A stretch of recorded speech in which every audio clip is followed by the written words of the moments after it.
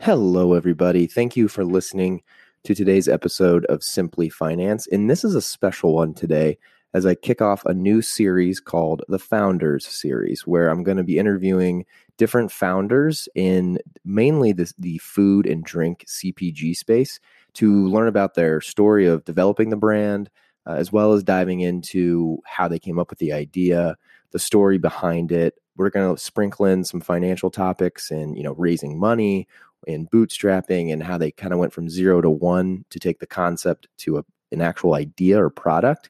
And my first guest is I have the privilege of having on Matt Mullinex, who is the CEO and co-founder of Huron.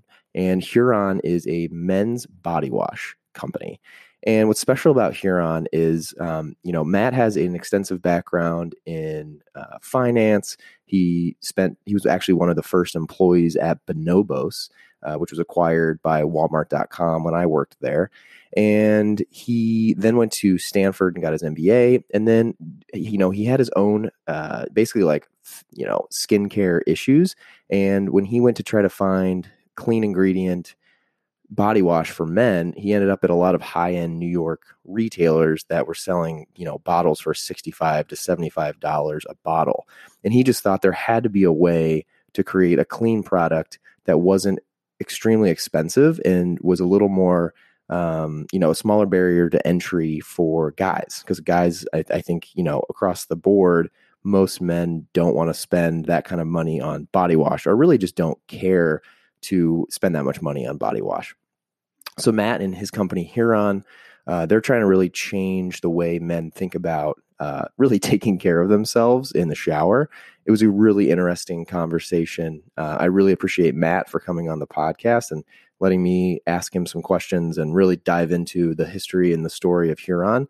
And we go into, what I said at the beginning, a whole deep background into what started the company, how he started it, his first products, how he bought his fiance into the idea and really sold the concept to friends and family to get their buy-in, and just like what it takes to be an entrepreneur to start, a company in this type of space.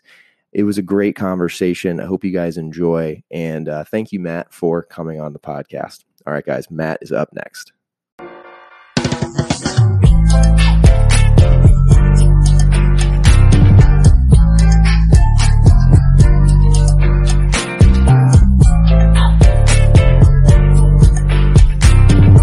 All right. Well, thanks everyone for listening to another episode of Simply Finance. I'm pumped today to have on the co-founder and CEO of Huron, Matt Mullinex. And Matt, I'll let you just kind of give a little intro if you don't mind. Yeah, Shane, thanks so much for having me. Super excited to chat about all things Huron and whatever else we want to discuss. But I guess a quick kind of background on me and how that transitions into Huron. So originally from Ohio, went to the East Coast for undergrad, graduated in 2008, embarked on a quote unquote finance adventure to New York City. Quickly realized that maybe that wasn't the best place for me to be in 2008. So started to put some feelers out there as kind of what else I could do, kind of as an entry level position. Ended up, very fortunately meeting the guys at Bonobos, which was a team of 5 at the time. So the world of DTC really didn't exist at that point. So I ended up leaving my investment banking job and becoming the 6th employee at Bonobos, which was a great experience for me. Spent a little under 2 years there, and was a part of a team that we grew pretty rapidly at that stage. But it was fun to kind of look back, not only to see what some of those people are now doing, kind of 10, 12 years later. A lot of them have kind of gone on to run and manage companies, definitely at scale within the D2C sphere. But just also to think about kind of the evolution of the direct-to-consumer landscape, right? I vividly remember a Saturday in January of like 2009 thinking about whether or not we wanted to offer free shipping. So just like some of these Right. aspects are now kind of ubiquitous within the D2C sphere. We're really kind of quote unquote cutting edge at the time. So that was a really cool experience. So after Bonobos, ended up moving to Chicago, got back into finance, spent a few years at UBS in investment banking, and then spent a few years in a consumer private equity role, investing in brands like a Bonobos. So kind of early growth stage, kind of first institutional check in. And that to me was a phenomenal experience. It kind of gave me a little bit of the operating vantage point into businesses across the spectrum. And I think that's really where I got kind of my professional affinity for the broader personal care and beauty landscape, where obviously the margin structure was awesome. The product replenishment. So these are products that you could in theory buy 8, 10, 12 times per year. Right. And I think one of the things that kind of stuck with me was, there's so many awesome, compelling brands targeting the female consumer in this space. And kind of for the time frame purposes, this was 2012 to 2015. So brands like Drunk Elephant and others. Right. But there really wasn't a lot of brands doing that for guys. Like I said, I'm kind of from Ohio, I was living in Chicago at the time. So your options were what was at Bloomingdale's and what you would find at Walgreens, right? And there's a whole lot of white space in between. So I thought that was always kind of compelling. And then to be, super transparent, on the personal side, I was just a kid that grew up with bad skin, right? So I had tried seemingly everything that existed at your local Walgreens, CVS, Kroger, what have you, and nothing really worked. I'd gone the dermatologist route and, experimented with a bunch of those products and, and even medications. And for whatever reason, just it didn't really stick. And it really wasn't until I was out west for business school, which is what I did after leaving Chicago, that I wandered into one of those more premium personal care stores, beauty stores, that I reluctantly bought a $70 face wash. I was like, well, here goes nothing. And the product worked and my skin responded positively. But I think for me, what was a little bit of an internal tussle, which was I didn't like paying $70 for that product. B, I didn't really know anyone who did. C, the whole experience was kind of off. But I knew plenty of people who would seemingly like the results, right? So the thought was, how can you kind of bridge that gap?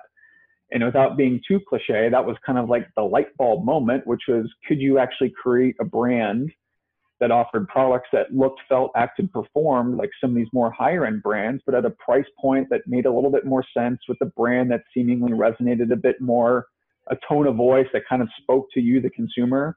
And that's kind of what I was ultimately interested in. So we ended up launching a survey in mid to late 2017, just to kind of understand what was out there, right? Like, what do guys buy? Like, do you buy on Amazon? Which price points are you comfortable paying? What does your routine consist of, if you even have one? Do you still use bar soap? Like, any of those questions.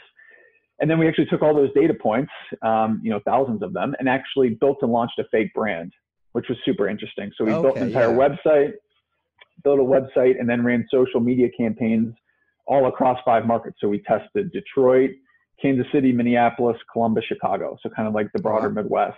Yeah. Just to see, like, was there anything there? Was there any traction? And for me, that was like a really good kind of piece of third-party validation, for lack of a better term, that, I had this internal hunch that I thought there was some momentum here, but I wanted proof points, right? And I think that's oftentimes a misconception of entrepreneurship, that a lot of folks are very risk-seeking, right? And oftentimes you're quite the opposite, which is you're constantly looking at ways to kind of like make sure that what you're about to do, there's actually some traction there. So had a lot of success with that.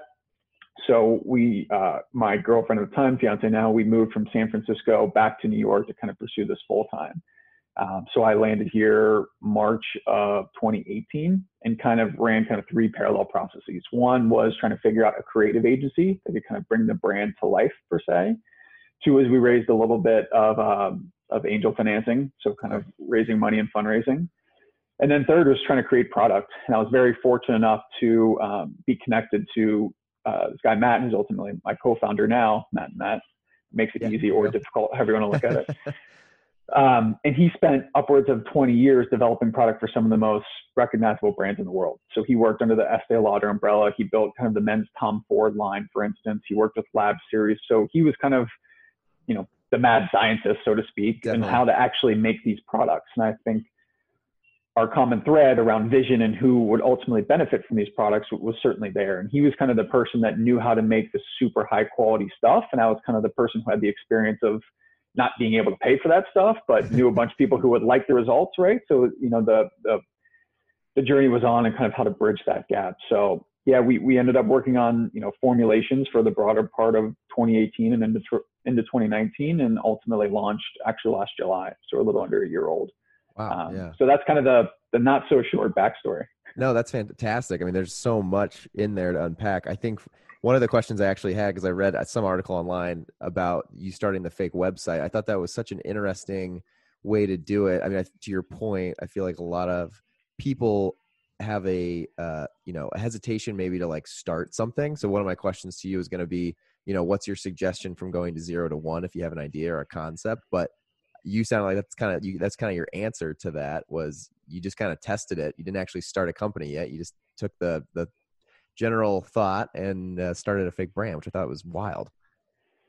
Yeah, I mean, that was a really interesting process. I mean, and I wish I could take credit for that idea, but literally I was sitting with my roommates in San Francisco at the time, and we had gone out just for a few beers, and I've been kicking around this idea, and they're like, well, why don't you just do it? Like, just put up a website. And I was like, I don't know how to build a website. And they're like, dude, there's like a bunch of tools. It's like not difficult. Just like put one up and see what happens. And so then that kind of like seed was planted in my head, and I'm like, maybe we could just do this for a really low cost way. And that's going to be much more cost efficient to see if this thing actually has legs versus if it's a totally awful idea. Right. But I think, in kind of thinking about that process in general, there are a million reasons why you can tell yourself no, right? The timing's not right. I'm about to move. For me personally, I just graduated business school, and I was like, I got to pay back these loans. Yeah. There's a million reasons to say why this is not the right time, but you have to be kind of your own cheerleader per se. Like, you will always find kind of an out route or a back door to say like, just not now. And I think for me, I was like, you know what, like, let's do it. Let's just see what happens. Everyone's story is different, but would encourage people, if they're thinking about things, there are very low cost ways and tests that you can kind of conduct to see whether or not your idea that's been manifesting inside for however long actually can get traction. Definitely. Yeah. What were, from that test, do you remember what were like some key findings that kind of took you from concept to like, okay, I'm going to do this, that you remember? Honestly, it was a good question. I mean, that exercise was less around solving for some KPI or meeting some threshold, right? For me, it was almost like a gut instinct of, are there enough proof points that would suggest that this is actually something worth pursuing?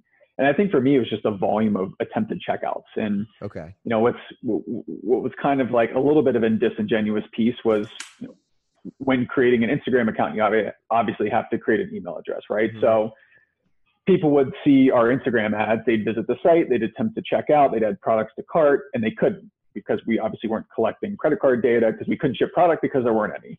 Right. So I got a hefty amount of hate email being like, your website sucks, it's broken, like I can't check out, this is awful. And I was like, ugh, like, sorry. Just hold on, we might actually do wait, this. Yeah, just wait. Just give me a little bit of time and we'll be back. But yeah, no, I think for me, it was just kind of like more of a binary yes or no. Does this opportunity have legs? And I thought that it certainly did. Okay. That's awesome. No, that's so cool. A question I love, I've heard this before on podcasts. Do you remember the conversation with your significant other? So you said fiance, when you kind of like talked yourself into like, yes, I'm doing this. Do you remember that? That's a really good question. We actually didn't have that conversation one-to-one. So I was doing some consulting work at the time and helping a few brands. Some were going through a fundraising process and just figuring out ways where I could use kind of prior experience, kind of help brands who were going through growth stages. And we were actually sitting in a bar with some friends on a Saturday in San Francisco.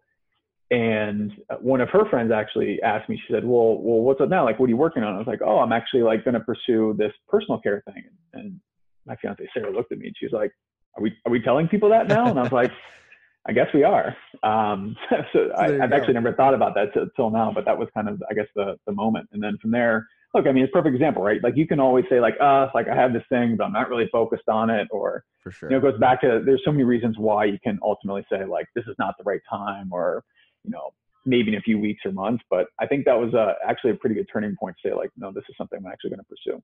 Right. And then probably once it was out there and you told people about it, then it's almost like a little bit of a fire. Like, okay, shit, I kind of got to get started on this now. You've officially jumped off the diving board. Yeah, exactly. That's awesome. And I thought it was interesting. I was looking through your LinkedIn and your background. I was curious, did you get much heat from family, friends when you you've done all this investment banking? Bonobos was interesting because I actually worked at Walmart.com when they acquired Bonobos in Very cool. e-commerce for them. So that was Yeah. a funny tie together. And then you went to Stanford and then decided to start this. Did people, I think it's interesting to ask entrepreneurs, did you get a lot of doubt or hesitation from family and friends? Yeah. No, I was very, very lucky in that regards. My parents have always been extremely supportive. My mom's been a teacher. She actually retired this year, 37 Awesome. years. And my dad never had the opportunity to go to college. He worked at Delta right out of school. So to be quite honest, like this notion of the business world was very nebulous to them, right? When I was working at Morgan Stanley in 2008 and staying till 7 a.m. working on stuff, they're like, "Ooh, what are you working on? Like, what is possibly that important? Like, why don't you go home at 5?" And I was like, it's just not really how this works. Yeah. But no, they've always been extremely helpful and supportive. So I feel, very fortunate in that regard. Yeah, definitely. That's awesome. You, and I was going to say, you mentioned when you moved to New York doing some angel investing. I think since this is a kind of a finance related podcast, I thought it'd be interesting to kind of get your take on, you went the angel route early. Was there a reason you decided to raise money versus try to bootstrap, or like, what were your thought processes when you went through that whole process? I think everyone's situation is a little bit different. So for me, I was just kind of transitioning out of business school, and I was like, well, I got to figure out like how to live, more or less, right. especially in New York. And I think one of the things for me that was very, very important was investing in brand. And what I mean by that is, we were still at the time almost 18 months away from launch, but thinking about, what's the brand name? What's the color scheme? What does the packaging look like? What's the tone of voice? What will the web experience be? I mean, those are so integral pieces of the puzzle that oftentimes, as a regular consumer, you probably overlook 99 times out of 100. But just thinking about the minutia where you really kind of exhaust over like, is this the right Pantone red, or is that the right Pantone red? Or does your logo have rounded edges or square edges? I mean, these were like heated debates and discussions. But we wanted to create something that really resonated with the broad audience from time zero. And I think I certainly saw that at Bonobos. Obviously, RX Bar, kind of the same, like this notion of identifying a brand, understanding what the brand stands for, and not being maybe confused with like a completely different brand redesign or anything like that. We just wanted to come out with, we felt like, was something that was strong, was clean, but it was also high quality and kind of reflected the product that would ultimately be inside of it. Got it. Okay. Yeah, I remember we moved into a new office for RX beginning of 2018. But I think Peter actually brought in a bunch of samples of Huron, and they ended up floating around all this. We had this, the section of desks where there's a lot of guys that sat, and they just were like everywhere one day. And I remember looking at the packaging and loved it. I was like, this is such a great idea, because like no one's doing this. And like all of us guys that work there were, I don't know, we work for a company, RX has simple packaging, and I think the Huron simple packaging really connected with a lot of us. So I totally get that. I think it's interesting too, your path to go to market and the e-commerce component. I'm noticing a lot of these brands that I've been talking to lately all have a really strong D2C component, or their only component. Was there a big strategy behind just the D2C component of launching that way for you guys?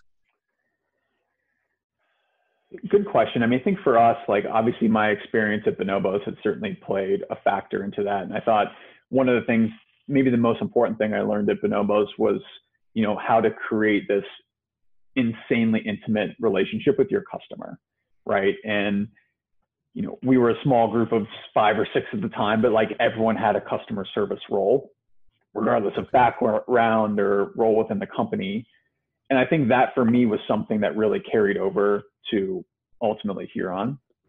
And just thinking about how can we create this kind of crazy one-on-one engagement that people would feel comfortable telling us about like their bad skin stories, right? Like we fielded a ticket yesterday where someone literally wrote in like a 2-page email around kind of their personal journey and like how Huron has like meaningfully impacted that. And like, that's a pretty amazing email to get, right?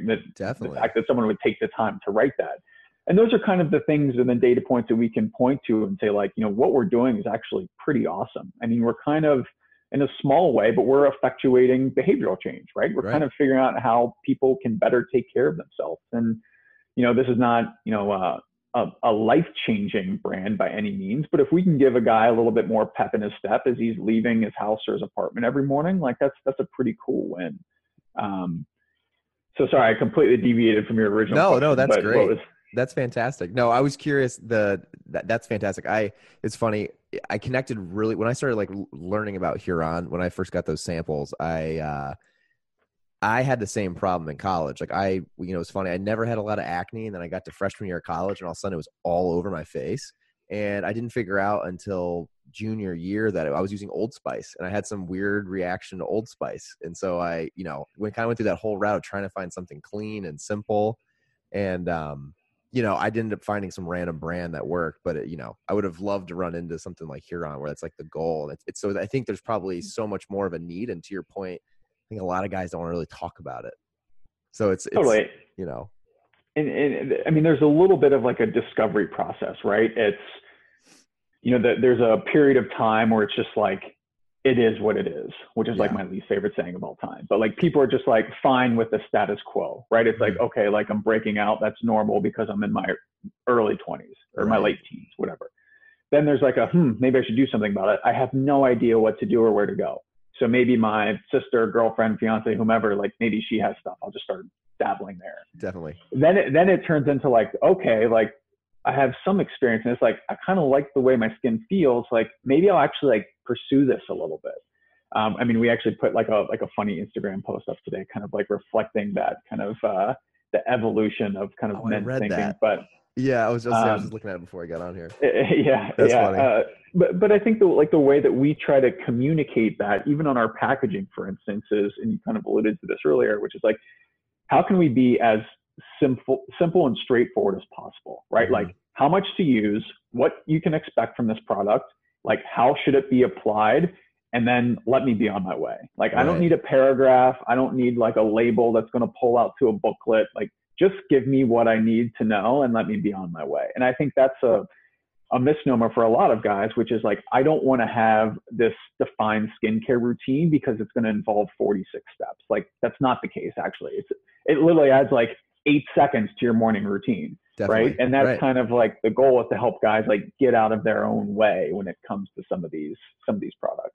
That totally makes sense. Have you guys seen, I mean, obviously you're heavy, online and D2C. I saw you guys are also on Amazon, and I read an article about, you guys are in like CrossFit boxes now, which is an awesome segue, obviously, to, what RX has done too. So sure. How is like the different sales avenues, how have they kind of gotten traction for you guys? I'm curious because it's such a different type of product. Like I would never think to buy, skincare or body wash at a CrossFit box, but I think it's a great idea. Yeah. And it's obvious like the merchandising strategy is different from an RX bar, right? Yeah, like, unfortunately we can't, no one's going to just like casually buy a face wash after doing a workout every day. But I think what we realized is there's a not too small number of folks who go to the gym in the mornings and then shower and go to work every day, right? Or 5 days a week or 4 days a week. So if we can almost like hijack that behavioral loop of, I'm showering here 4 days a week and I really like what's in the shower here, so I'm just going to buy that for home. Like that's a really interesting kind of brand discovery mechanism. So the CrossFit box thing has been actually pretty productive for us. And obviously it's a very engaging community, as you can certainly speak to. Definitely. I think for us, for Amazon, what's been really nice is it's almost like a validator in some extent. So what, maybe someone will read an article or see a press piece on Huron, and then they'll just immediately go to Amazon and be like, is this actually a real brand? Like, does this actually exist? Yeah. And I think having a presence there has been huge for us, especially over the last 3 months with COVID, because people have just kind of turned to Amazon to be like that one retailer that is going to deliver and is going to be on time, right? Because I'm a Prime consumer. So I think having a presence there has actually been extremely helpful over the past, like I said, you guys probably fall into the like necessary items, I would imagine, right? Because you're like, something that's cleanliness. So yeah, that's even better. Exactly. And I think, for better, for worse, with COVID, I think people have now become much more aware and conscious of what they're putting on their bodies, right? There's just been this increased emphasis around hygiene and self-care and personal care. which I don't think is going to go away anytime soon. I mean, I think will people be washing their hands for 45 seconds at a time every clip? Like maybe that practice will fade a little bit, but I think there's an increased awareness to at least, the practices that they're currently going through. Yeah, definitely. Have you guys seen a huge spike just in orders during COVID? I know like just a lot of e-commerce platforms have seen that. I'm sure you guys probably have. Yeah, I mean, it's been a busy past few months. I mean, I think we kind of sit at an interesting intersection between D2C, having an Amazon presence, and then being in kind of the broader personal care category, right? And any three of those elements have kind of seen a little bit of a tailwind. I think any company that's operating kind of in our sphere has certainly seen a bit of a lift over the past 3 or so months. So yeah, we've been very fortunate in that regard. Right, got it. Are you guys planning on, like, is your distribution strategy right now do you guys want to be in larger like brick and mortar locations? Or are you guys trying to like stay in the D2C lane for the time being? Yeah, I think for us, really since time zero, getting offline has actually been pretty important. So, the CrossFit gym angle is a good example of that. But I think for us, figuring out who the right retail partner universe is something that'll be very, very important for us. But also understanding how retail is going to change going forward, right? There will be some stores that won't come back after COVID. Yeah, right. Sad, but it's just kind of a matter of fact. So understanding not only, the evolution of our consumer, but where does he or she shop ultimately going forward, and like how can we be there and have a presence? Right. Yeah, I can imagine like when you said the CrossFit situation, it reminded me of like, I used to at RX used to work a lot with like our specialty accounts. It's like what I came into. So it was like e-commerce and specialty. So like, the high-end gyms like Equinox and Lifetime Fitness, I feel like a lot of those would love to have, their showers there. They just have like random, no branded shampoo or whatever in there. Sure. So I'm sure that's a big play too. That's so wild. It has, I think what I was trying to get to earlier, I was thinking back to is my D2C question was, is that something you would suggest, like any CPG brand should kind of go through that avenue? Like, I guess I know the backstory of like how it worked at RX and the pros and cons of that, but I'd be curious from your perspective, and then at Bonobos too, is that something that you think is just like the best testing ground for any type of product you're selling is to start online? Yeah, I think you hit the nail on the head. I think from a pure test opportunity, it's the best thing you can do, right? It's going to be very difficult for you to pre-launch fill a 200,000 unit PO from Target, right? You better have some pretty clear certainty that the product's good or it's going to work. I think with the D2C angle, it allows you to understand, who's clicking on your ads, who's ultimately buying product. What products are they buying? For what reason? How long are they staying on site? I mean, there's so many little takeaways that you can extract just from one person's consumer journey. It's honestly kind of scary. Yeah, obviously, you have exposure to that. But in terms of proof points, like there's not really a more efficient channel that I can think of that you can still kind of control your own destiny, right? Like obviously going the retail route or the wholesale route is very attractive because the volumes are much larger and you're getting POs for thousands and thousands of units. But then you're kind of relying on maybe a 18-year-old store associate to be your best brand ambassador, right? Yeah, exactly. With D2C, we have the opportunity to engage with these customers one-to-one. If someone sends in a chat with a question, like it's pretty likely that I'm the one that's going to be answering. So we can start to have like this really engaging conversation. And I think one of the things that we've really put on our shoulders is like, we want to have those conversations because those are terrific opportunities. And Peter used to talk about this all the time. Those are terrific opportunities to extract so much from customers, not in a transactional way, but like, how'd you hear about us? Like, what can we do to improve? Like, what about this site sucks? Like, what would you like to see different? There's just like so many opportunities to have really engaging conversations that you just totally miss out within the wholesale channel. Yeah, right. I know when I started at RX, what was interesting was they made, no matter what your function was, you had to go through 2 weeks of customer service. That's like all you did from 9 to 5, 5 days a week. And just I've worked in corporate finance my entire career, then going to RX and then not doing finance for 2 weeks at all and just sitting in customer service. I gained so much empathy just for the process of starting a company. I mean, you get random, old lady calling in, like curious about what this thing is in her bar. And you're like trying to talk her through it and explaining the pros and cons. I mean, it was just so interesting to like talk to customers.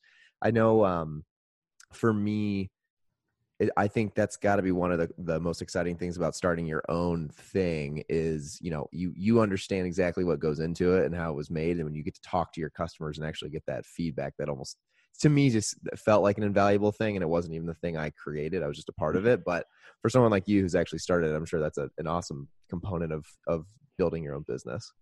Totally. And again, I think you hit the nail on the head perfectly. It's just that immediate feedback loop, right? You understand what's working, what's not, how do we fix what's not, how do we double down on what is? And I think that's constantly going through our heads at all times. Got it. One thing I thought of is also another interesting thing I like to ask founders is, do you remember the like first, I guess like version 1 of your first product? Do you remember like that first time you made it? Awful. It was awesome. It was awful.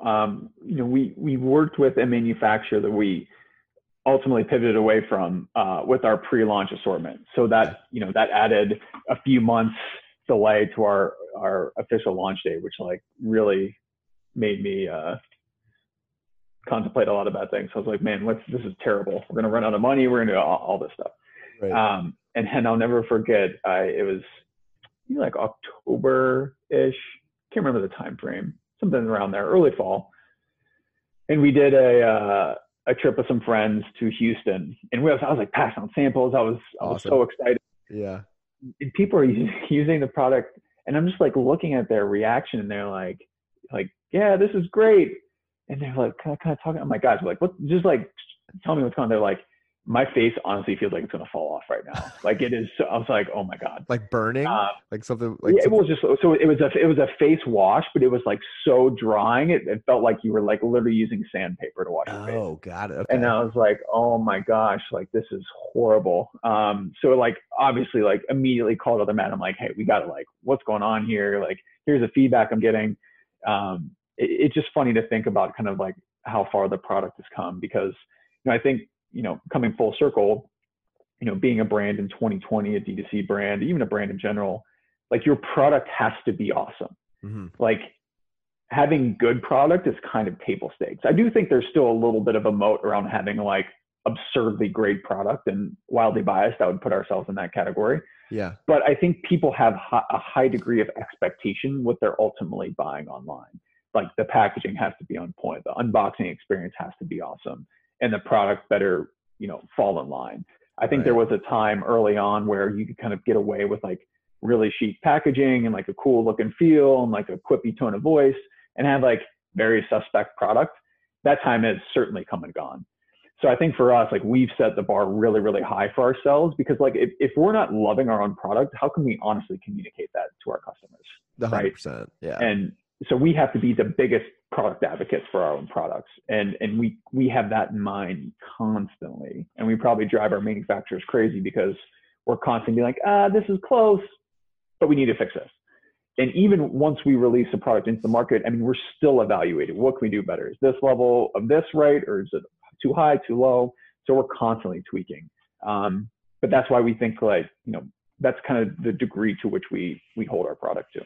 I think that high quality standard though is probably what's going to carry you guys, really far. I think there's probably a lot of, I feel like you could get into anything and compromise quality and you can last you a little bit, but to your point, to have like a cult following and to really have like, especially in the, you're going into communities that I would argue like, especially with fitness and CrossFit specifically, like those are some cult followings that you probably get one chance to have a high quality thing. And if it, as just as well as anybody, if something comes in and someone has a bad experience with it, it spreads through the community pretty quick.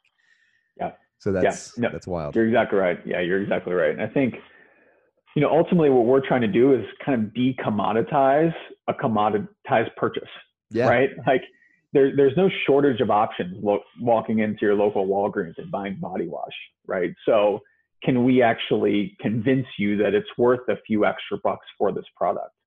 And I think, there are interesting ways kind of on the information or education side that have proven, to be good scripts and narratives for us, but it's tough. And you're right. You do kind of get, one shot at times. So it's really got to resonate. Yeah, and that's really true. I mean, I was thinking about it before we came on here. I'm like, yeah, last time I went to buy body wash, I remember I just went and like looked at the prices. That's like all I did. Totally. And that's probably what a lot of guys do, I would assume. Totally. I mean, a funny analog, and I was guilty of this back in the day. I feel like guys shop for body wash like you shop for Gatorade, right? It's like, oh, just give me which flavor do you want? I want yellow. It's like, well, Yes. yellow's not a flavor. That's the color of the cap. And like, but that's how a lot of guys are like, oh, I use the green. It's like, well, Yeah. You're like, green wait, what? Like, what? Also, like, your body wash is green. Like, maybe that shouldn't be the case. Right. So it's just like, again, I think for this category, it's really interesting because decisions have been made on autopilot for such a long time. Like, Yes. during the course of your day, you go through thousands of decisions. The last thing you want to do is read the back of labels at your local Walgreens, CVS, what have you. Right. I think what we're trying to do is say, like, Shane, by all measures, like, you're actually a premium consumer. You just might not know that yet. Like, you buy bonobos, you don't buy Dockers. Yeah. You eat RX bars, you don't buy Bar X. So, like, why wouldn't you be willing to spend $3 extra on body wash when it's going to be better for you? Because I think 100%. this notion of premium in this category is like you own a $700 serum and you do masks 7 times a week, but it doesn't have to be that way, Yeah. right? It's just spending a little bit more, but it's doing so kind of in parallel with how you're living your life currently, anyways. So again, it's just kind of this notion of like helping guys like get out of their own way a little bit and be like, yeah, like I should be probably taking better care of myself. Definitely. And I think there's probably a little bit of an uphill battle, I'm sure, for you guys. I know for me, I grew up in Indiana, and I feel like when I was in Indiana, it was very common for me to go to like sports clips for my haircut, you know, cheapest gel I could find. Same with shampoo and, you know, body wash. And then I remember moving to Chicago a couple years ago when I came to RX. My wife's from here. Going to like a barber in Chicago and realizing how much more I'm paying. And then like I remember my barber the first time I went asked me what hair product I use. And I was like, hair product? I'm like, it's like gel? What do you mean? And I told her, and she's like, you know what's in that shit? Like there's so much stuff in there that you don't want to put on your head. So that started like spinning in my mind. So I can only imagine like when you think about across the country, how many uneducated guys even realize like what they're like. It's funny. Like I've read an article, you talked about it, where it was like, you know, to your point, people are worried about what they're putting in their bodies, making sure they're exercising and all these good things, but sometimes they're not even thinking about the body wash and like what's in that. And so I feel like you guys are doing you have such an awesome mission. I'm sure it's the education piece that's probably the hardest. It is, yeah, and certainly appreciate that. And I think you bring up a really interesting point. Like, one, I'm sure you walk out of that barber's chair feeling like $1 bazillion, right? It was probably like the best haircut you've ever gotten. I think now, honestly, what's funny, and this is a very salient point for the time, but like guys consider themselves like, you know, I don't care about this category. I've used the same thing for however long, are the same guys who are like, I have got to get a haircut like as fast as humanly possible. It's like, well, I thought you didn't care. So what, but now all of a sudden, like getting a haircut is like literally the top 3 things on your priority list. 100%. So just, again, it's like, it's not even really the educational part. It's getting guys to like see and hear and like understand that like, this is just part of how they're already living. You know, we talked to something like, for instance, one of the models we use in our photo shoot, this big guy, he installs elevators. Okay. Backstory, when we sourced our models for the shoot, we kind of identified all of our models. None of the guys were models. We literally just walked around Lower Manhattan and we're like, hey, what are you doing on Tuesday? Like, want to come in and interview for this photo shoot we're doing? We'll pay you a few $100. So you just took like random guys. 100%. None of them had any modeling experience beforehand. And that was like important for me. And I remember kind of in our brand building efforts, like we were talking about this photo shoot and they were like, we're going to use this modeling agency. And I was like, for what? And they're like, to source models. I was like, nope. Like, we're going to go find our models. And they're like, really? I'm like, yep. But I'm like, but that's part of it, right? There's this cool element for a lot of our assets on the site where there's almost like a little bit of uncertainty around like, how do I actually use this product? And like, that's exactly the guy that we're talking to. Yeah, right. And I wanted that to kind of like manifest itself in the photo shoot. But anyways, you know, we were going through this photo shoot and like we had built this makeshift shower. It was hilarious. And oddly enough, the model's name's also Matt. And he's just an absolute unit. He's like 6'6". He's huge.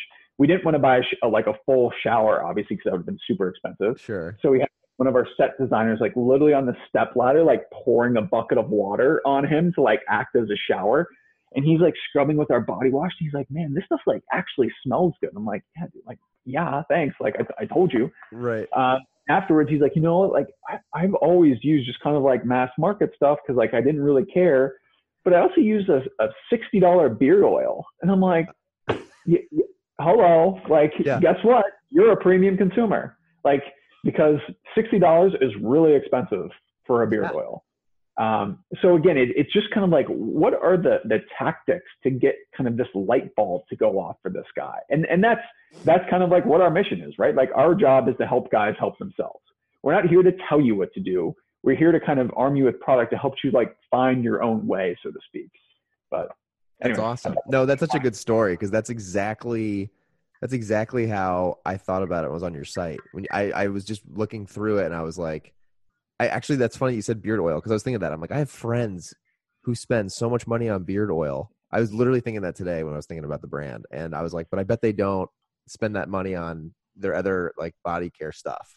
And It's even funny when you say premium, like it's like you guys are premium versus like the mainstream stuff for sure. Like if you saw it on shelf, I would think. But then I was talking to my wife today and like I was asking her how much some of the stuff is that she buys. And I was like, oh, that's your $75 bottle type stuff. So even for guys, like I think to your point, it's like, yeah, it's gonna be more than the mainstream stuff, but it's for good reason. Like there's quality in it.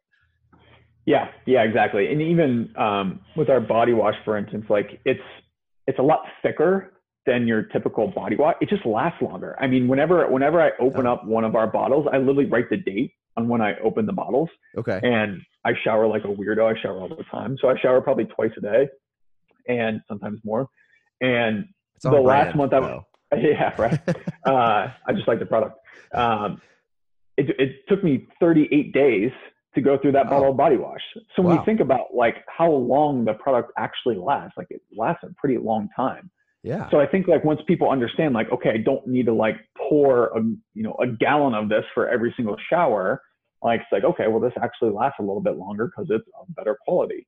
But again, like that's part of like the educational piece, the informative piece that is on our shoulders to make sure we're communicating well on site.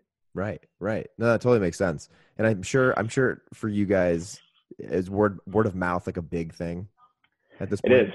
It is. But honestly, I mean, it's also tough because like how many people you walk around the street being like, yo, do you use Huron body wash? It's so awesome. Like it's different versus like being able to point out a pair of Allbirds or even Bonobos or, some outward facing piece of clothing. But yeah, I mean, we do get a lot of traffic via word of mouth, which we're obviously very, very appreciative of. Yeah, that makes total sense. I had another question. I'm going to pivot just a little bit. Sure. I'm very interested in, I've always been interested in like how two founders or multiple founders come together and just like their pros and cons, especially obviously for me at RX, seeing Peter and Jared, just yin and yang, like they're just perfectly good at the opposite parts of the business cycle. Your co-founder, Matt, I mean, you explained at the beginning his background, which sounds like he comes from a breadth of knowledge in this industry. How did you guys get connected? We were connected through a mutual friend that I had met through kind of the business school community. So he was an investor and he knew Matt because he had reached out to him a few times, just kind of looking at various deals in the space. And when I had spoken to this person about like, hey, I'm moving to New York, here's something about it, he's like, oh, you should definitely meet this guy. And I was like, yes. Right. So he looped us in and, we, kind of a standard, intro meeting, like you meet for 30 minutes for coffee. Our first meeting was like 4.5 hours long. Oh, wow. Like, this is insane. I was like, I could stay here all day. Yeah, it was great. So it was very serendipitous, I think, on both of our parts. Yeah. And I'm going to ask kind of a similar question that I asked before. Do you remember the actual conversation where your co-founder, Matt, and you kind of, again, just were like, yes, we're doing this?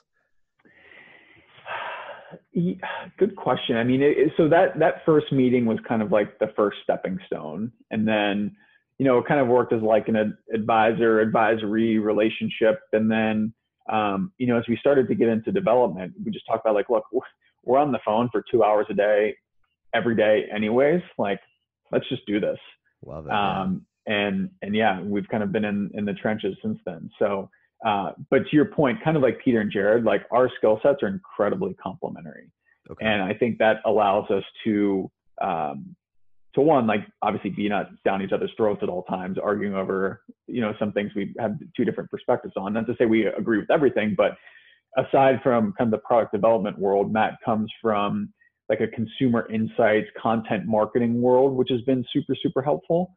And I think what that allows us to do, and I really respect him on this point, is we overanalyze everything, but we also understand how important it is, right? So before an email gets sent, before a social post goes out, like we are all like, should we change this to that? Like every single word is analyzed because there's such an importance and a focus around voice. Because I think voice for us is ultimately what kind of draws a lot of consumers to the brand. It's meant to be very relatable. It's meant to be very inviting and welcoming. It's not like hey, we're this brand from New York. Like if you don't have 1,400 steps in your personal care routine, then you can't sit with us, right? It's actually quite the opposite. We kind of adopt the tone of voice or the relatability of kind of an older brother, right? Where it's like, maybe we're a little bit ahead of you, but we're still kind of figuring out as we go, but we're like not quite out of arm's reach either. So it's just kind of, again, meant to be very inviting, welcoming, relatable. And I think we're able to kind of attack that from two different angles, and the output has been very good for us thus far. That's awesome. Yeah, no, that sounds like a very powerful combo. And I'm sure, I don't know if you want to talk about it on here or not. Do you guys have a like plan for future like line extensions? I'm sure. Yeah, we do. I mean, we have some few things coming up that we're really excited about. We actually probably in the clear to talk about this, but we had actually made a run of larger body wash bottles for gyms. Okay. Because what we learned, which is kind of a blessing and a curse, was a lot of gyms were like, these products are amazing. Our customers love them, but we can't carry this anymore because everyone steals them. And I was like, well, that's like a good data point and a terrible one at the same time. It's like great for brand, terrible for business. Yeah. So like, okay, we need to make like the pump jars.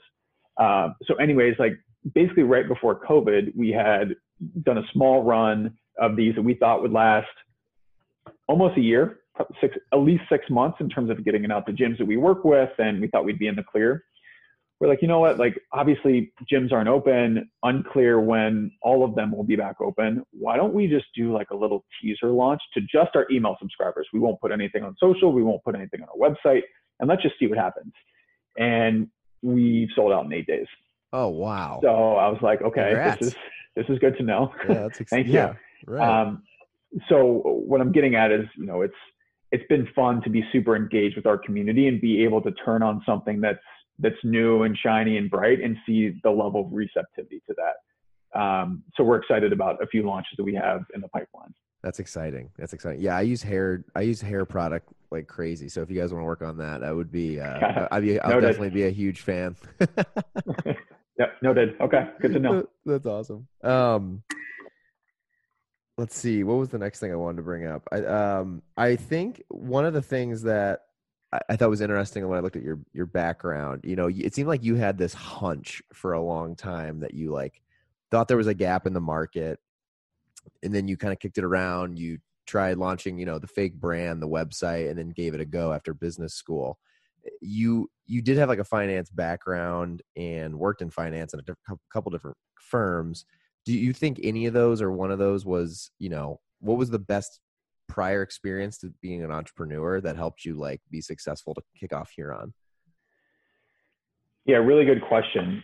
It's hard to pinpoint exactly what quote unquote the best experience was per se. And honestly, once we got into market, I was like, man, there are so many things I don't know anything about. Like, I really wish I had a background in performance marketing or content creation, like zero background in that stuff.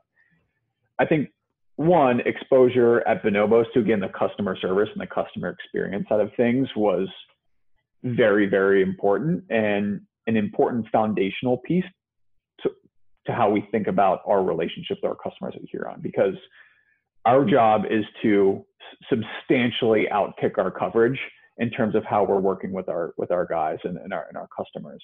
So that was certainly a really great experience to have before ultimately pushing go with Huron. I think from a finance capacity, like just understanding working capital and margin and AR and AP and a lot of those things that not a lot of founders really have access to before ultimately launching. Right. It's certainly not the sexiest of topics, right?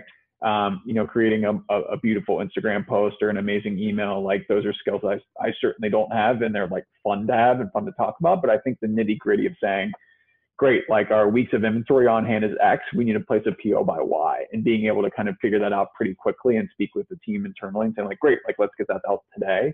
I think that's allowed us to have a bit more flexibility. I think it's allowed us to act a little bit more nimble, and allowed us to have like very frank conversations with our manufacturers, right? Like, what can we do to lower the MOQs? What can we do to lower delivery and transport costs such that, our margin improves? There's so many little factors and levers that we can pull that, without spending a number of years in finance, like I don't think I would have had a strong grasp on that. But again, like I feel like I might have a leg up in some of those fields and am like wildly underqualified in others. So it's certainly a balancing act.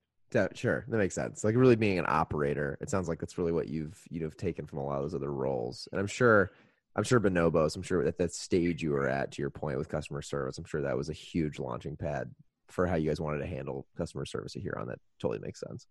Yeah. Yeah. And I also just understood like the notion of like being able to act and function as a really small, nimble team. Like we did that for a number of months, right? And I think, for better or for worse, kind of the wave over the past 18 to 24 months in D2C is you look at a lot of these brands, they're not brands, they're companies, right? There are hundreds and hundreds of employees, and there are amazing social events, and there are really cool happy hours, and the work-life balance is great. But like, honestly, what I appreciate at Bonobos is like you would go to work on a Sunday because there were things that you had to get done, and your other 5 team members would already be there because they had the same frame of mind, right? So there's this hunger and this drive, honestly, led by empathy, that I think we've been able to create within our small nucleus of folks that has really created a really good culture. And it's not to say that, we're on 25/8, but we all are so emotionally invested.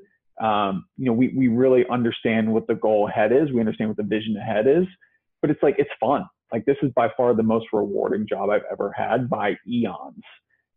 So it's fun to wake up every morning and just feel like I'm not going to work, but feels like, we're building something for our consumer.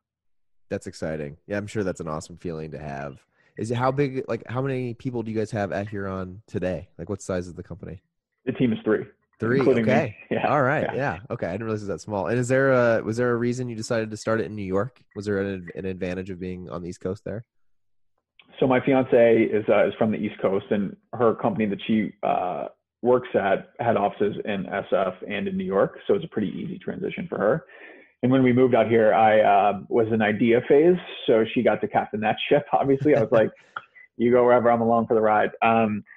But New York is a really good place for us because a lot of really close mentors from Bonobos days and elsewhere here. And there's just a really good D2C pulse here as well.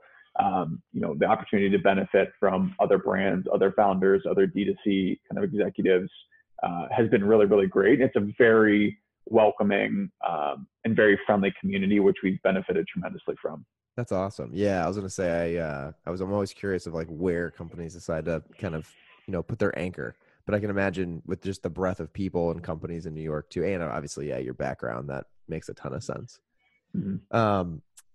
The one finance question I kind of hinted at, but I wanted to kind of ask directly. I think it'd be interesting for a lot of people that listen to this podcast, just to give you a little background, are, either a lot of people that are getting started with investing. I have a lot of people that have reached out who just are interested in starting their own company and want to understand a little bit more, to your point, like the operator component of starting a business if they don't have a finance background. And so I was interested in, I personally honestly don't know a ton about this, but when you go, and you guys obviously had a successful seed round of funding, what is like some of the steps to even start doing that? Like when you before you guys started to even go raise money, like what was like step one, and like what would you suggest people if they have a concept and they want to go raise money, but maybe they don't have a connection pool? Like how do you even get started in that process? Yeah, and I will preface this by saying, we're very fortunate to have been able to raise some outside capital to kind of get Huron off the ground, but it was a slog. And I talked to a lot of people, and I got a lot of no's. Okay. So just kind of like understanding and kind of setting expectations are like, it's not easy. And I didn't think it would have been easy, but I thought that we had a compelling story with kind of two co-founders with compelling backgrounds and some compelling connections within the D2C space. And sometimes that doesn't matter. So it was, it was certainly tough, but, just kind of thinking back on kind of like our early fundraising decks per se, I think one of the things that moved the needle for a lot of people was that early test that we actually did to say like, okay, great, you have this hunch that this will work, but is there any data behind it? Do you, aside from industry data that you can Google, do you have any first party information that says like Huron will be a winner because of X? And I felt like being able to recap that experiment and talk about some of the learnings there, I think was a good enough proxy to say, I firmly believe this company will work because we did this kind of experiment over the course of a few weeks, and here are the results that we saw. Then we went and found Matt, who's kind of has this amazing background, very relevant to the space. But it was still tough. So I think that exercise kind of added some substance to those conversations.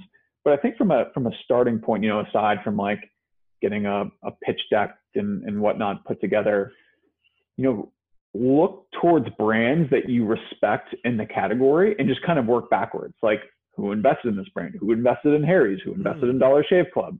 And start reaching out. I mean, there's no secret sauce really, but what I would say also is, understand that you're going to get a lot of no's, but that's okay, because oftentimes a no will lead to a yes. Because a question that I would oftentimes ask at the end of meetings, if there wasn't a fit, but there seemed to be kind of a connection with the person on the other side of the phone, was, thanks so much for your time, really appreciate it. Do you have anyone in mind for whom this may be a better fit? And oftentimes those doors that were opened oftentimes led to a yes.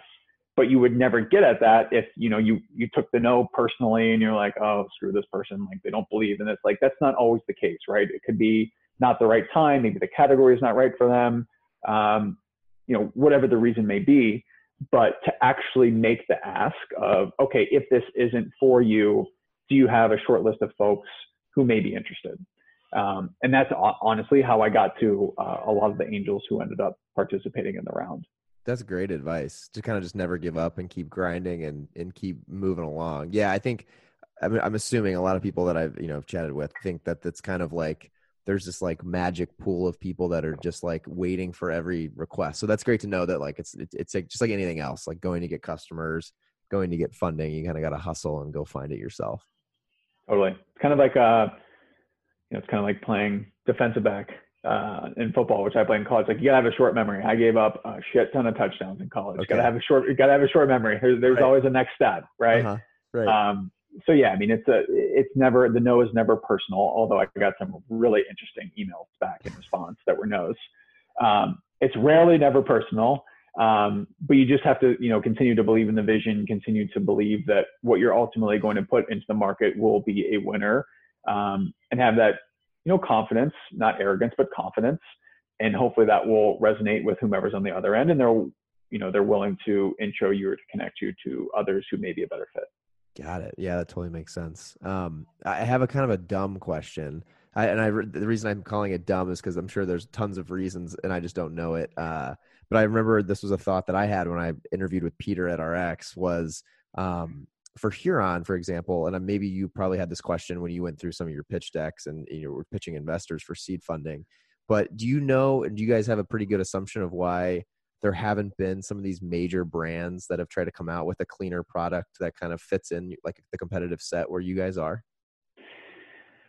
I honestly think there have been, and not too dissimilar from RX. I mean, you've seen a number of big co-CPGs, especially in the food space, try and come out or do a rebrand rather, with something that may be healthier, simpler, et cetera. Right. I think what happens is, a lot of folks who are millennials or whatnot are kind of programmed to see a lot of these big brand names and say, not for me. Definitely. And I think there's also like a little bit of there's a little bit of pride in being able to support like a smaller brand, right? And it's something that, you want to tell your friends that you just bought a pair of Allbirds, or like, yes, those are Bonobos pants. Like there's like this cool, what am I trying to say? Like almost relationship with these brands that, if you feel like you're kind of contributing to their growth story a little bit, that you're not going to get with Nestle, right? Or a Unilever maybe. So I think there is a little bit of that pride and kind of brand discovery, which is kind of a cool factor. So it's definitely been attempted by a lot of these larger brands. I think what's the tide is turning a little bit on is kind of these massive exit opportunities where people are basically just, or these companies, these big co-CPGs are basically just buying up distribution lists, right? Yeah. Like these billion-dollar acquisitions because, companies doing 50 million in revenue, like it's probably, those days have probably come and gone. I think now, which is what we're focused on, which is how can you actually kind of cross the chasm from being a brand to a business, right? Like we operate in a category where the margin structure is pretty favorable. And if we get to a point where we're super efficient from a spend perspective, like we should be profitable in a pretty healthy way. And that's certainly what we're striving to get to. So I think it's, especially over the last 3 to 6 months, I think the tone is changing a little bit for how quickly can you grow your top line to can you actually be a sustainable business? And I think that becomes a pretty interesting and compelling argument for anyone, and including you as a business owner, right? Because then you can say, we don't need to go raise money because our business is spitting off cash. So we can self-fund the business. And I think that is ultimately the driver's seat that you want to be in. Got it. Yeah, no, that totally makes sense. It's funny. We've seen a similar thing just at RX, and you've probably seen this maybe, with Peter and Jared with, your relationship with them. But yeah, it's funny how these big brands try. And I think that is something like our generation we kind of have this thought in the back of our heads about some of these huge brands. And to your point, would much rather be connected to something smaller has the connection to millennials and the things and, things we care about and the way we talk, I think even too. It's an interesting transition. I also think for some folks, it's almost like a way to kind of like scratch that entrepreneurial itch, which is, I've found a lot of these cool niche early stage brands that I like to support, and I read about their websites and I read all the emails, and it's just, you kind of feel interconnected. We have like a pretty engaged community right now, okay. Yeah. Hundreds and hundreds of customers, which who would have thunk a lot of guys would want to talk about face wash and body wash, but like it's awesome. Right. Yeah, and so I think there's just this heightened level of engagement and support for kind of early stage brands that don't have a massive CPG logo stamped on them. Right. No, that totally makes sense. Last couple questions I had. One, Sure. I'd just be curious from your perspective, and again, without telling me anything you can't tell me, what is the next, year? What's like the 1-3-5 plan at a high level for Huron from your perspective look like? Yeah. Really good question. I think one of the areas of improvement for me personally is like, I need to spend more time thinking about that. Like I and the three of us as a team are just so in the trenches at all times. Sure. And I love being in the trenches, but being able to oscillate between being in the trenches and then having a bigger kind of strategic vantage point, I think is something that the three of us can all really work on, to be quite frank. And I think for us, like, I'm less worried about manufacturing some sort of financial output, or if we get to this number, then we can do this. And really the focus is on what can we do to better serve our existing customers, and how can we convince more new customers that Huron is a brand for them. And I think when you just kind of simplify things down to those two kind of pieces of the puzzle, a lot of that stuff down the road kind of takes care of itself, right? Because what that ultimately translates to is how well are you retaining your existing base, and how efficient can you go acquire new ones, right, or new customers. And I think at the end of the day, for better or for worse, like that's what a lot of these efforts boil down to. So we're thinking maniacally around how can we turn a customer who's bought from us 3 or 4 times to make sure that he buys from us for the next 7 years? And then how can we convince someone who's on the cusp, like what is it that's ultimately going to move them across the finish line? Whether it's new products, whether it's a different way we're engaging with them, what is that we can kind of continually build this loyal base that we've, that we're grateful to have cultivated thus far. Yeah. So that's kind of like a roundabout answer that doesn't really directly answer the question. But, I think for us, like, look, we'll slowly build out the team. I think one of the things that Peter and Jared executed to a T was they hired when they needed to hire, right? I think there's this fallacy around kind of like hiring ahead of growth. Well, what if that growth never happens? Then you just have a super bloated organization, right? So we try and put a lot of eggs in the buckets of really high skilled, high qualified candidates when we need them. Mm-hmm. And right now it's like, right, exactly. Right now we are extremely busy, but we're growing and we're okay. We're not at capacity yet. For a while, Matt and I were stretched incredibly thin, and we added one. And while it may seem crazy to say you added one, I like to say that our team grew by 50%. So when you think about it like that, we're like, wow, like we just added a lot of capacity. So, we're very intentional about everything that we do. And I think, we'll slowly build out the team, but it'll be when we need to add them. And I think, when you think about 3 and 5 year, like, I don't even know what's on the docket for tomorrow. So it's hard to really talk about that, but sure. For us, and then I'll shut up. I think one of the things and pieces of advice that I would have for anyone who's thinking about starting a business is this is one big exercise of opportunity cost, right? When you're speaking with service provider X who's pitching you, you're not answering customer service tickets. When you're thinking about, topic Y, like you're not critiquing your performance marketing strategy. So there's always this push-pull. And I think one of the things that, that I've always tried to remind myself of is we need to be continually honing in and refining the scope, like not expanding our focus, but actually constricting it, and really think about addressing those 2 buckets that I talked about earlier, which is essentially acquisition and retention.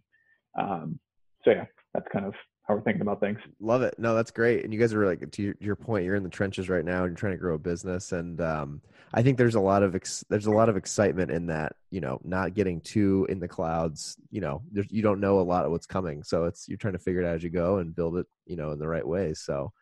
Totally. Now I will say this, though, don't get me wrong. Can Huron be a $500 million business? Like, absolutely.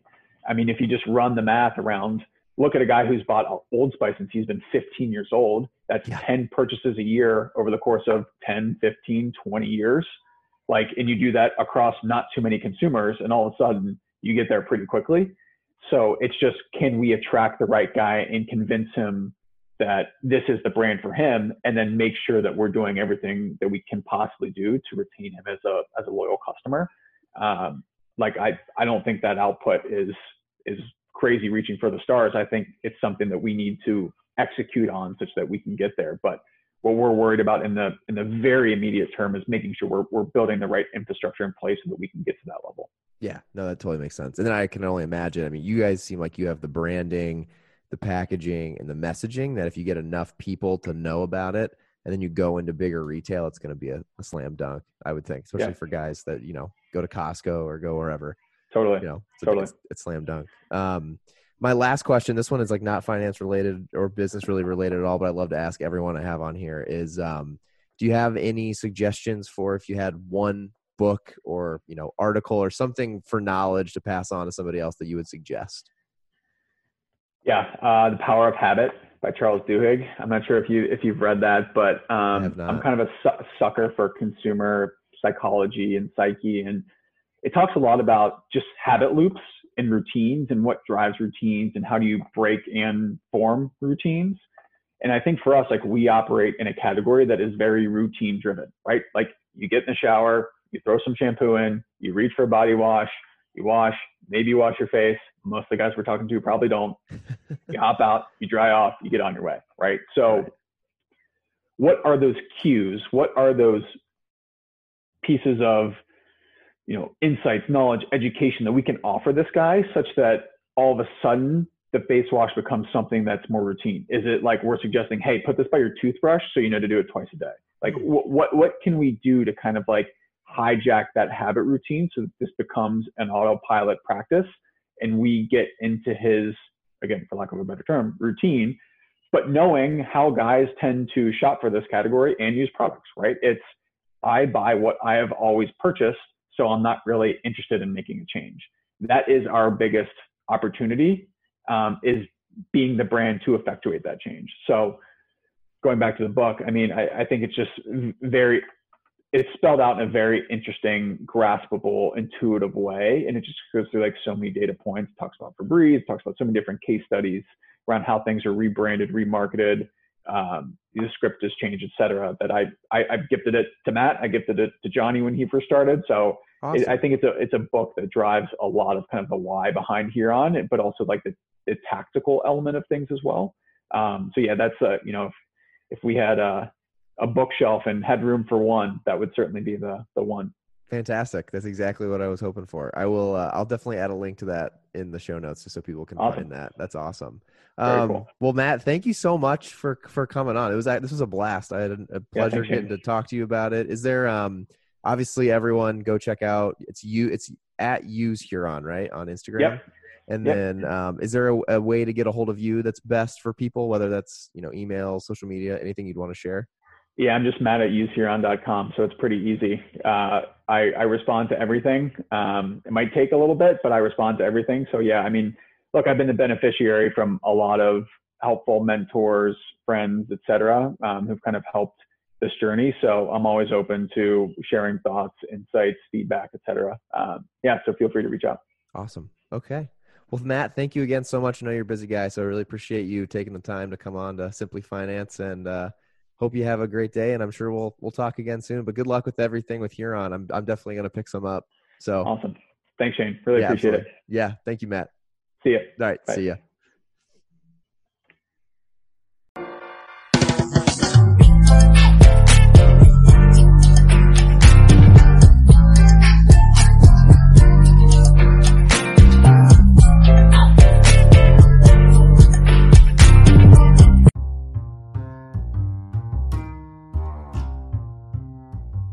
Thanks for listening, everybody, to today's episode. I just wanted to quickly get on here and remind you of a few things.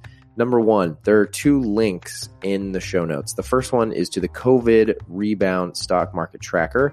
That is a place where I am keeping track of all of the companies that I want to invest in post-COVID dip, as well as all of my current thoughts on the market. This is also where you'll find tabs that walk through a lot of the examples of the math behind the concepts that I talk about on the podcast. Secondly, there's a link to Robinhood. Robinhood is the investment platform that I personally use. They are not a sponsor of the podcast yet, and that is a great place for you to start your investing journey if you haven't already. And even if you have, I would suggest taking a look at Robinhood. It's 0 commission fees. There's no fees at all to start or to trade. And by using the link, you will receive a free stock. And lastly, just want to remind you guys, if you enjoyed the podcast, I can't thank you enough for listening. But what I would really, really, really need and would love your help with is to smash that subscribe button, smash that like button, and please leave a review. It helps a lot for the growth of this podcast and this platform. Thank you so much again, and I hope you guys have a fantastic day.